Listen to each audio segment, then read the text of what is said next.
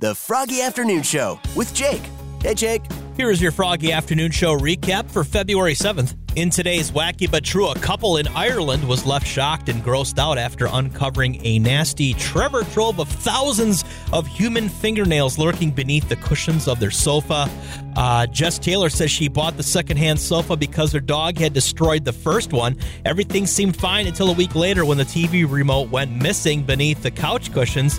Taylor's boyfriend reached down on the side of the recycled sofa and extracted a revolting wad of candy wrappers, and that was just the tip of the iceberg. Upon inspection, they found thousands of fingernails.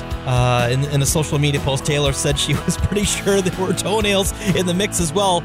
She said that vacuuming up the layer of discarded nails sounded like sucking up uncooked rice. Ugh. Your number of the day was 2.2 trillion. That's the value of U.S. currency in circulation. We checked in with Chumley. Chumley, I'm glad it's going to warm up a little bit. My poor dog, when he goes outside to do his business, he runs right back to the door. That means all done. I'll probably have to get him some little cowboy boots. Yeah, and he probably wants a little cowboy hat, too. They want him cute ones perked on the side up on top of an ear. That's too funny. Yeah, yep, even with his little bandana masker on the front of his nose.